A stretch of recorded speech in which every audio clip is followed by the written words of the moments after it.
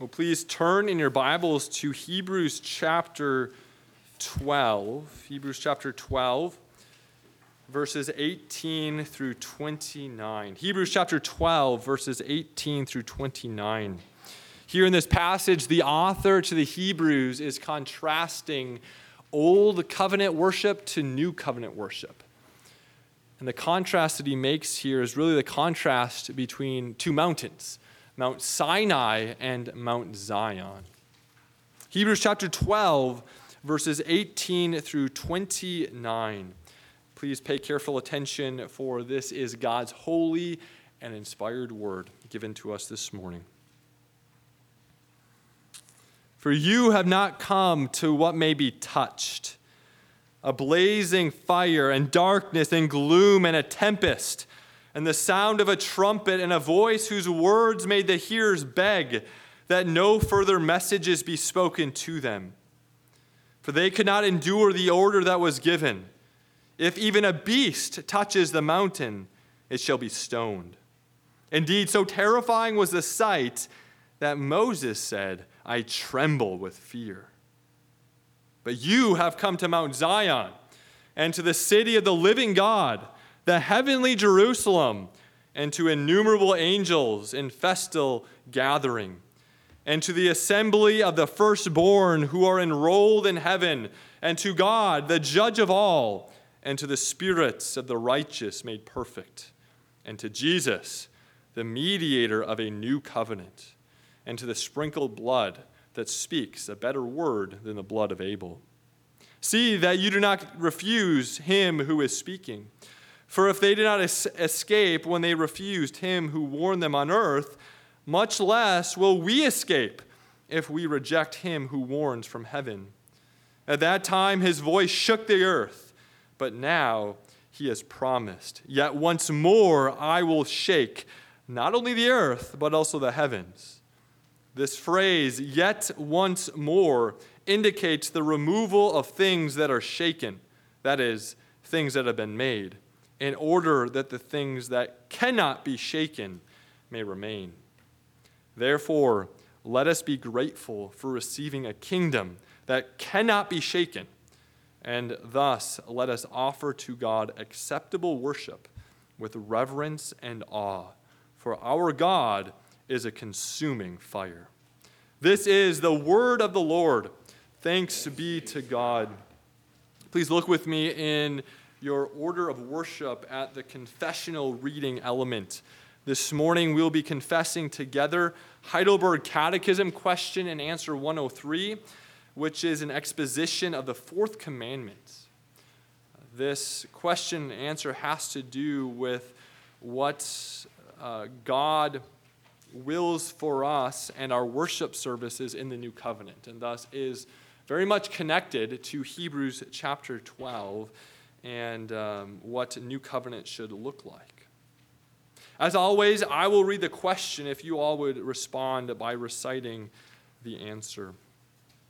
Question 103 asks, what is God's will for you in the fourth commandment?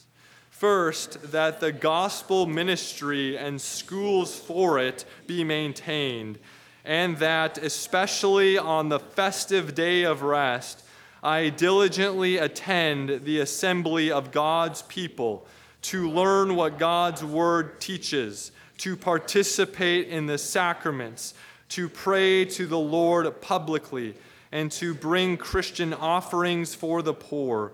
Second, that every day of my life I rest from my evil ways. Let the Lord work in me through his Spirit, and so begin in this life the eternal Sabbath. Let's pray and ask that the Lord would bless his word for us this morning.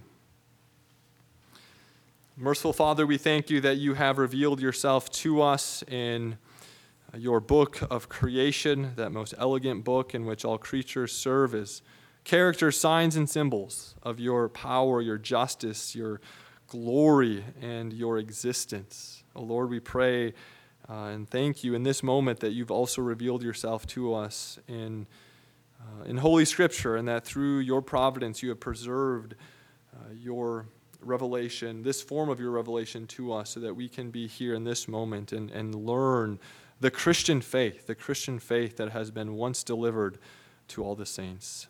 May your Spirit be present, giving us ears to hear and eyes to see, that we might not merely hear and read, but that we might inwardly digest your word for our edification and growth. We ask all these things in Christ's name. Amen. Well, boys and girls, as you know, in our first service, we are called each Lord's Day to do something with our hearts and with our mouths. We're called to do something with our hearts and with our mouths. What are we called to do with our hearts and mouths? Wyatt? Believe and confess. Believe and confess. Yes, we are called to believe, as Paul says in Romans 10, believe that Jesus is Lord and confess with our mouths that God raised him from the dead. Well, we believe and confess that God is what? What is God?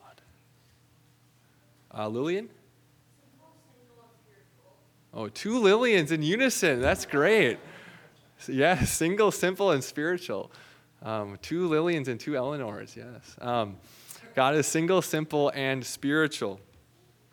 Well, how do we come to know this single, simple, and spiritual being called God? How do we come to know God? Eleanor? Creation and Scripture. Yes, these two books, creation and Scripture. And speaking of Scripture or the Bible, what is the Bible? What are those three attributes of the Bible? Violet?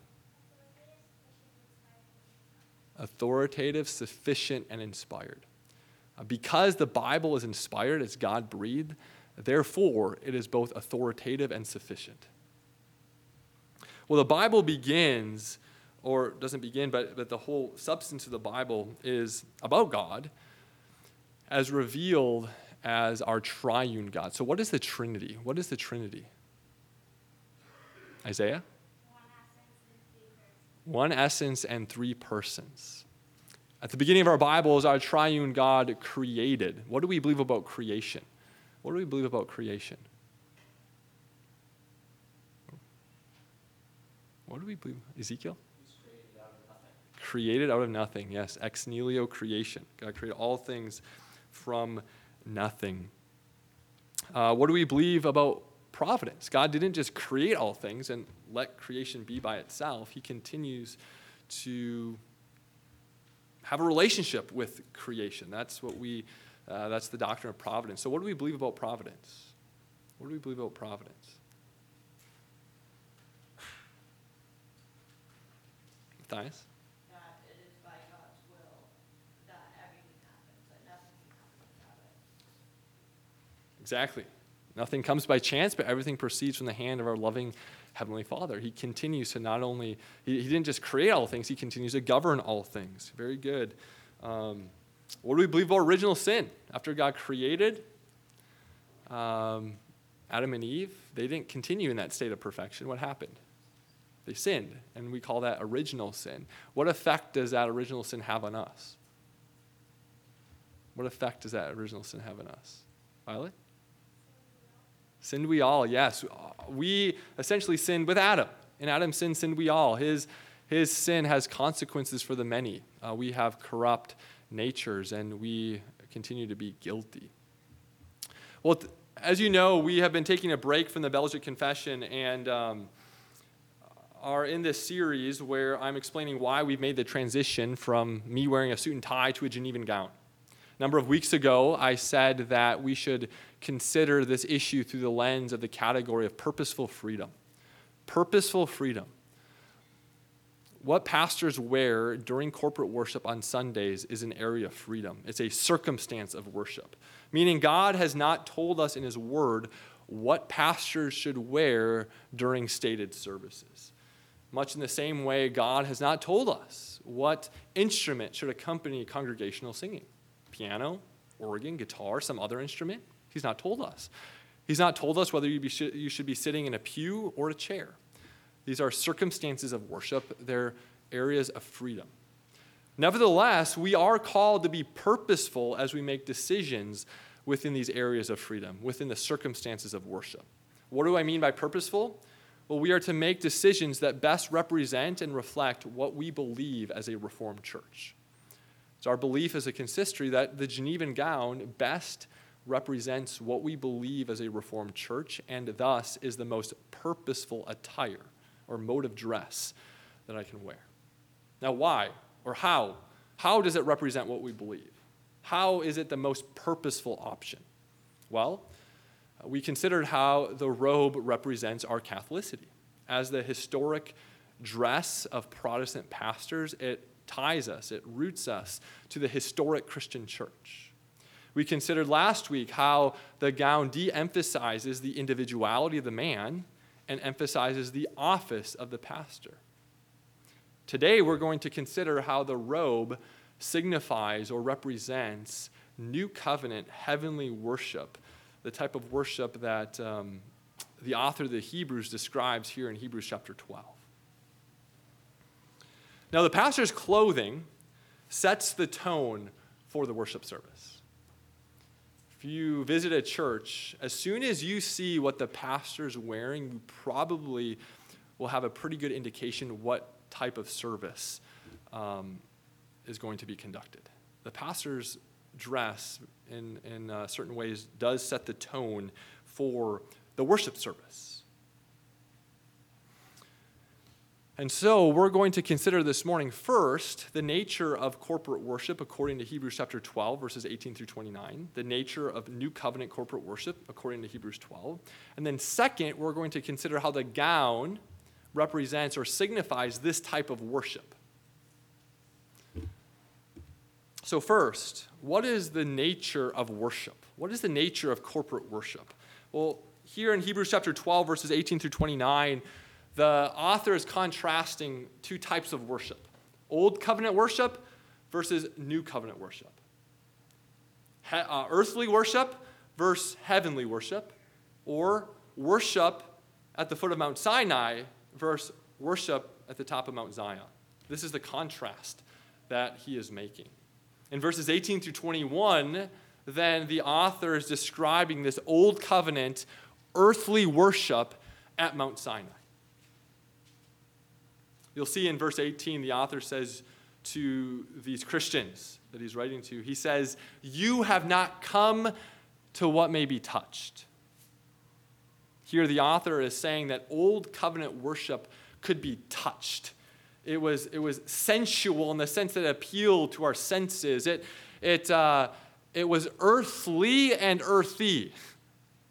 It consisted of this great temple and all of its beautiful adornments. It consisted of elaborate vestments that the Levitical priests wore as they did their work in the Old Covenant sanctuary. It consisted of complex rituals and cleansings and sacrifices. It was very earthly and earthy. You could say that these earthly aspects of Old Covenant worship were not elements of worship. They were not circumstances of worship, but they were elements of worship. Israel did not have the freedom to construct the temple however they wanted to construct the temple. We today have freedom when it comes to what our building looks like. Israel didn't. They had to build that temple exactly according to the blueprint that Moses received from the top of Mount Sinai. Levitical priests did not have freedom when it came to what they wore while they were doing their duties in the temple. God told them exactly what their vestments were to be like. These earthly elements were elements. They were of the substance of Old Covenant worship. Old Covenant worship could be touched. Well, the author continues and says that Old Covenant worship also struck fear in the hearts of worshipers. Old Covenant worship struck fear in the hearts of worshipers. Here in verses 18 through 21, the author is alluding to Exodus 19 and 20 and says that at Mount Sinai, God revealed himself in a tempest and a great fire and even darkness. Now at Mount Sinai, when Israel was gathered at Mount Sinai had essentially three parts to it: the bottom, the middle, and the top. Not very complicated. The bottom, the middle, and the top. All Israel in a pure state could be at the bottom of Mount Sinai. But If even a beast touched the mountain, God would break out against it. They could be at the bottom of the mountain, but they could not touch the mountain. Well, Moses, Aaron, his sons, the priests, and the 70 elders, they could go halfway up the mountain. But only Moses could go to the top and receive revelation from God. This tripartite construction of Sinai is reflected in the tabernacle as well. In the tabernacle, all Israel in a pure state could be in the courtyards, just as all Israel in a pure state could be at the bottom of Mount Sinai. The priests could minister in the holy place, just as Moses, Aaron, his sons, and the 70 elders could go halfway up Mount Sinai. But only the high priest, and he but once a year, could go into the most holy place where the Ark of the Covenant resided, just as only Moses could go to the very top of Mount Sinai. So you can see that Mount Sinai was symbolic of the whole Old Covenant temple system. It was symbolic of Old Covenant worship. Old Covenant worship then had the effect of reminding the people of God's holiness and their sinfulness. Israel, whether they be at Sinai or later on with the tabernacle or temple, the Israelites knew that they could only get so close to God. And if they went beyond their proper limits, they would be consumed. God is holy and we are sinful. This system did a great job of catechizing the Israelites in these two great truths. Furthermore, this system also then had the effect of striking fear in the hearts of the worshipers. You better be in a state of purity, you better have done your rituals, and you better not be too close to the temple beyond your station and capacity. Now, of course, God made a provision through this system for their salvation. It was through this system that the Israelites were reminded of Christ, reminded that they needed a better sacrifice, a better priest, a better temple. But nevertheless, this system had the effect of striking fear in the hearts of the worshipers. This is earthly Old Covenant worship at Mount Sinai. Now in verse 22, the author transitions. He says, "But you have come to Mount Zion, to the city of the living God, the heavenly Jerusalem."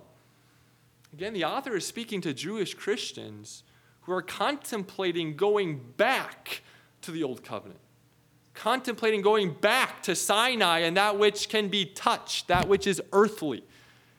He's saying to them, why would you go back? You've come to Zion. You've come to the city of the living God. You've come to the heavenly Jerusalem. Why would you go back to the types and shadows?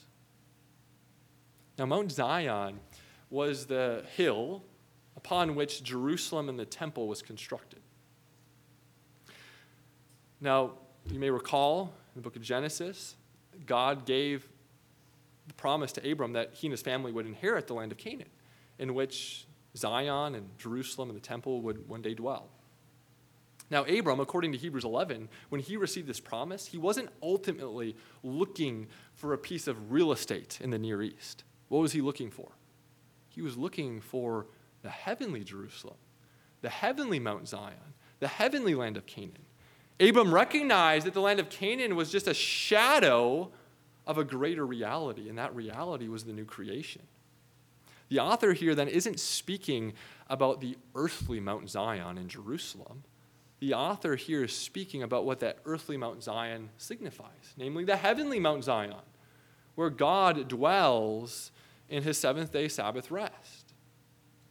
Furthermore, in Exodus 19 through 24 and following, Moses receives on Mount Sinai a blueprint of the temple or the tabernacle. In fact, he gets a vision of the heavenly tabernacle, and he is to construct the earthly tabernacle as a replica of the heavenly tabernacle. Now, what happens when we transition from the Old Covenant to the New Covenant is that our worship is translated into heaven.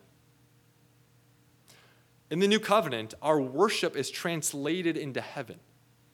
In the Old Covenant, Israel needed to worship in a specific locale, namely wherever the tabernacle or temple dwelt. Now in the new covenant, our worship is not tied to a specific locale or location or building. Why? Because our worship has been translated into heaven.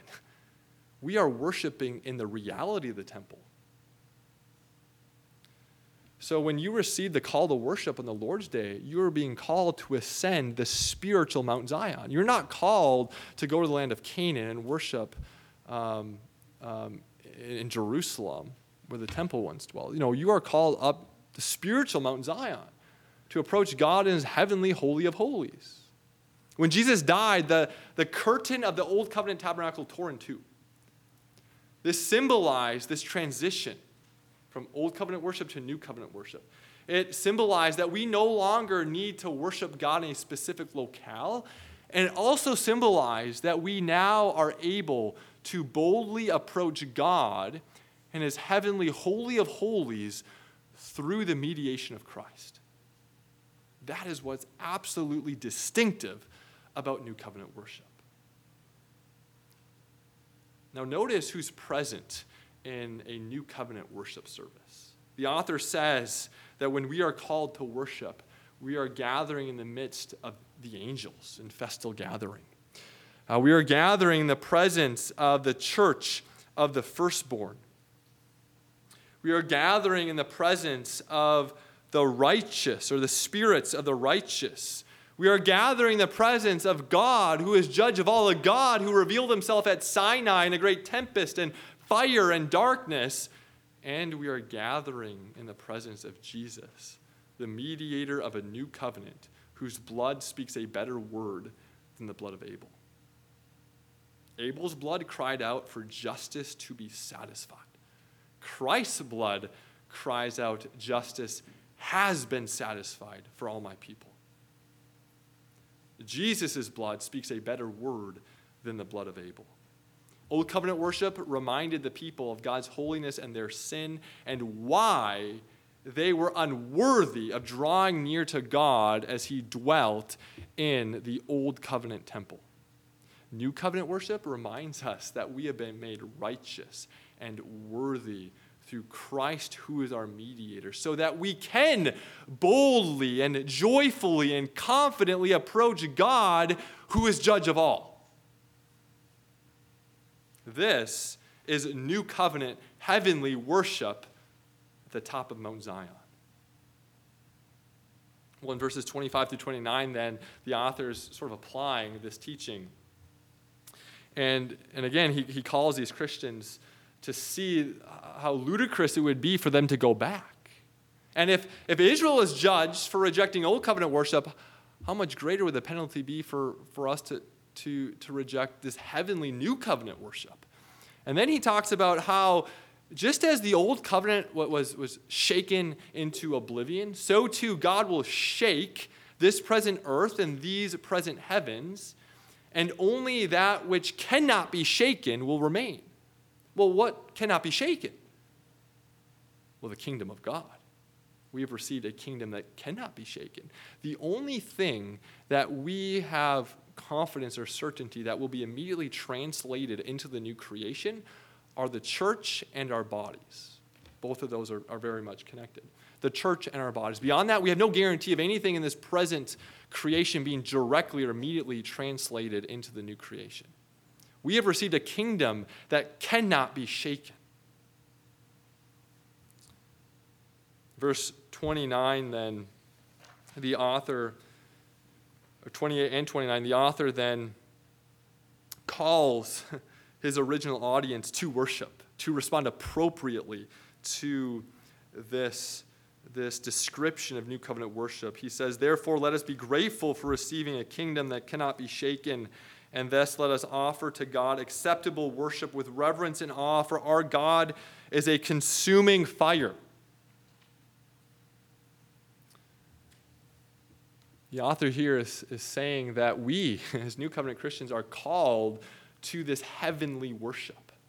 We are to respond to this call to worship by offering up acceptable worship with reverence and awe. Reverence and awe should mark our worship together. That is how our worship is made acceptable, or part of the way in which our worship is made acceptable. Now, it is my argument that the Genevan gown best represents or reflects this description of heavenly, new covenant worship. This worship at the top of the heavenly Mount Zion. Now, you might be thinking to yourself, wait a minute. Doesn't the Genevan gown actually do the opposite? Doesn't it signify old covenant worship? And through the Genevan gown, aren't we doing the exact opposite of what the author is wanting us to do? Because the Levitical priests wore robes or gowns or vestments. And so are we actually contradicting what the author is saying here in Hebrews 12? Very important to know that the Genevan gown is not a continuation of the Levitical vestments, the vestments of the Levitical priest. The Genevan gown is not a continuation of the vestments of the Levitical priest. You may have noticed that throughout this series, I've not once turned to the book of Exodus and had us consider God's very specific instructions for the vestments of the Levitical priests. Why? Because we're not seeking to replicate that. We're not seeking to continue that. That's old covenant earthly worship. We are called up the heavenly and spiritual Mount Zion. In fact, this is what separates the Genevan gown from Roman Catholic vestments. Roman Catholic vestments, according to the understanding of the church in Rome, they're seeking to be a continuation of the vestments of the Levitical priesthood. And so, Roman Catholic vestments, or through Roman Catholic vestments, Rome is returning to the types and shadows, returning to the Old Covenant, contradicting what the author is calling us to do here. Again, it's very important to know that the Genevan gown is not a continuation of the vestments of the Levitical priesthood. So then how does the Genevan gown represent or signify this type of worship that Hebrews 12 describes? Well, my former pastor from seminary, Reverend Danny Hyde, he's a pastor of another URC church in California. This is what he says in his short book on worship. He says that the robe emphasizes that we do not identify ourselves with the spirit of the age. The robe emphasizes that we do not identify ourselves with the spirit of the age. Last week, we thought about this for a little bit, but the suit and tie implicitly ties myself and our church to upper middle class professionalism. Informal attire also implicitly ties a church to non-professionalism, maybe the blue-collar demographic or informal entertainment culture. The robe, however, allows us as a church to communicate that we do not draw our existence, our nourishment, our identity from anything in our present culture. We do not identify with the spirit of the age. Well, he continues, he says, the robe focuses the congregation on the work of Christ and apostolic doctrine, which transcend all cultures. Now, you could add to this quote and say that the robe also should focus our minds upon this heavenly new covenant worship. Now, if someone comes in and looks at me in a gown and says, that seems really weird and strange, that might be a good thing. We today as a church, we may have sought to identify ourselves too closely with 21st century Western culture. It may be a good thing if people walk into our church and it feels a little otherworldly. It feels as if it doesn't quite jibe with what's in and hip in our current culture. Our culture, our worship should transcend any given cultural moment. Why? Because of what the author to the Hebrews is saying here in Hebrews 12. We are being called to worship God in his heavenly holy of holies. And so, yes, there's an air of simplicity to our worship, but through that simplicity, something absolutely extraordinary is happening. We are gathering the presence of angels, those who've gone before us, God the judge of all, and Jesus the mediator of the new covenant. And therefore the Genevan gown represents this type of new covenant heavenly worship. Now, C.S. Lewis has a great quote. He once said in an introduction to one of his books, he says that the modern habit of doing ceremonial things unceremoniously is no proof of humility. Rather, it proves the worshiper's inability to forget himself in the right and his readiness to spoil for everyone else the proper place of ritual. Let me say that again. The modern habit of doing ceremonial things unceremoniously is no proof of humility. Rather, it proves the worshiper's inability to forget himself in the right and his readiness to spoil for everyone else the proper place of ritual. What Lewis is saying here is that there is this trend in our modern world, in this age, you could say, of expressive individualism, where we take ceremonial things, right, traditions, rituals that have been developed over centuries, that have been scrutinized over, and to do them unceremoniously. We see this in the church. We see this through churches removing historic liturgies for a praise band. We see this in the church when they seek to remove all written prayers in place of all spontaneous and extemporaneous prayers. We see this in churches as we remove the historic language that the churches used to introduce the Lord's Supper with a spontaneous message from the pastor. We see this also in modes of dress. It's a modern trend for pastors to wear very informal attire, to do ceremonial things in an unceremonious way. What Lewis is saying here is that expressive individualism has bled into the church. When we apply what he's saying here to the church, he's essentially saying that the church has been infiltrated by expressive individualism. This dynamic of trying to do ceremonial things unceremoniously is not a proof of humility. It's actually a way in which we try to draw attention to ourselves, where we try to express ourselves in a way that's authentic. So Lewis is very much ahead of his time as he's writing this, and it's a very, I think, apt reminder for us as we consider this topic. So again, the Genevan gown, again, is one way in which we can do ceremonial things in a ceremonious way. Now, this is the last sermon in this series, and so as we move towards the conclusion, again, I want to remind you that this issue is an area of freedom, which means I don't want us to look down upon other churches who make different decisions than we do on this issue. In fact, in our own federation of churches, we have many churches whose pastors wear the Genevan gowns. We have a lot of churches whose pastors wear a suit and tie. So we shouldn't think that we're somehow more reformed or more biblical or we have better worship because I'm wearing the Genevan gown. It's an area of freedom, and we need to embrace that. Nevertheless, it's still a purposeful area of freedom. And so there are options that are more or less purposeful. And we can have healthy discussions and debates about that, just as we can have healthy discussions about what is the best instrument to employ for our congregational singing. Again, it's an area of freedom, but God's word doesn't tell us, but we can have healthy debates and discussions about some instruments being more suited for corporate worship than others. So that's the category in which we are to think about ministerial dress. I've made the case that the Genevan gown is the most purposeful option. It best reflects what we believe. Why? Again, as I said before, it represents the Catholicity of the church. It's the historic dress of Protestant pastors, and thus it intentionally ties us to those who've gone before us. It's purposeful because it de-emphasizes the individuality of the man, and it emphasizes the office of the pastor.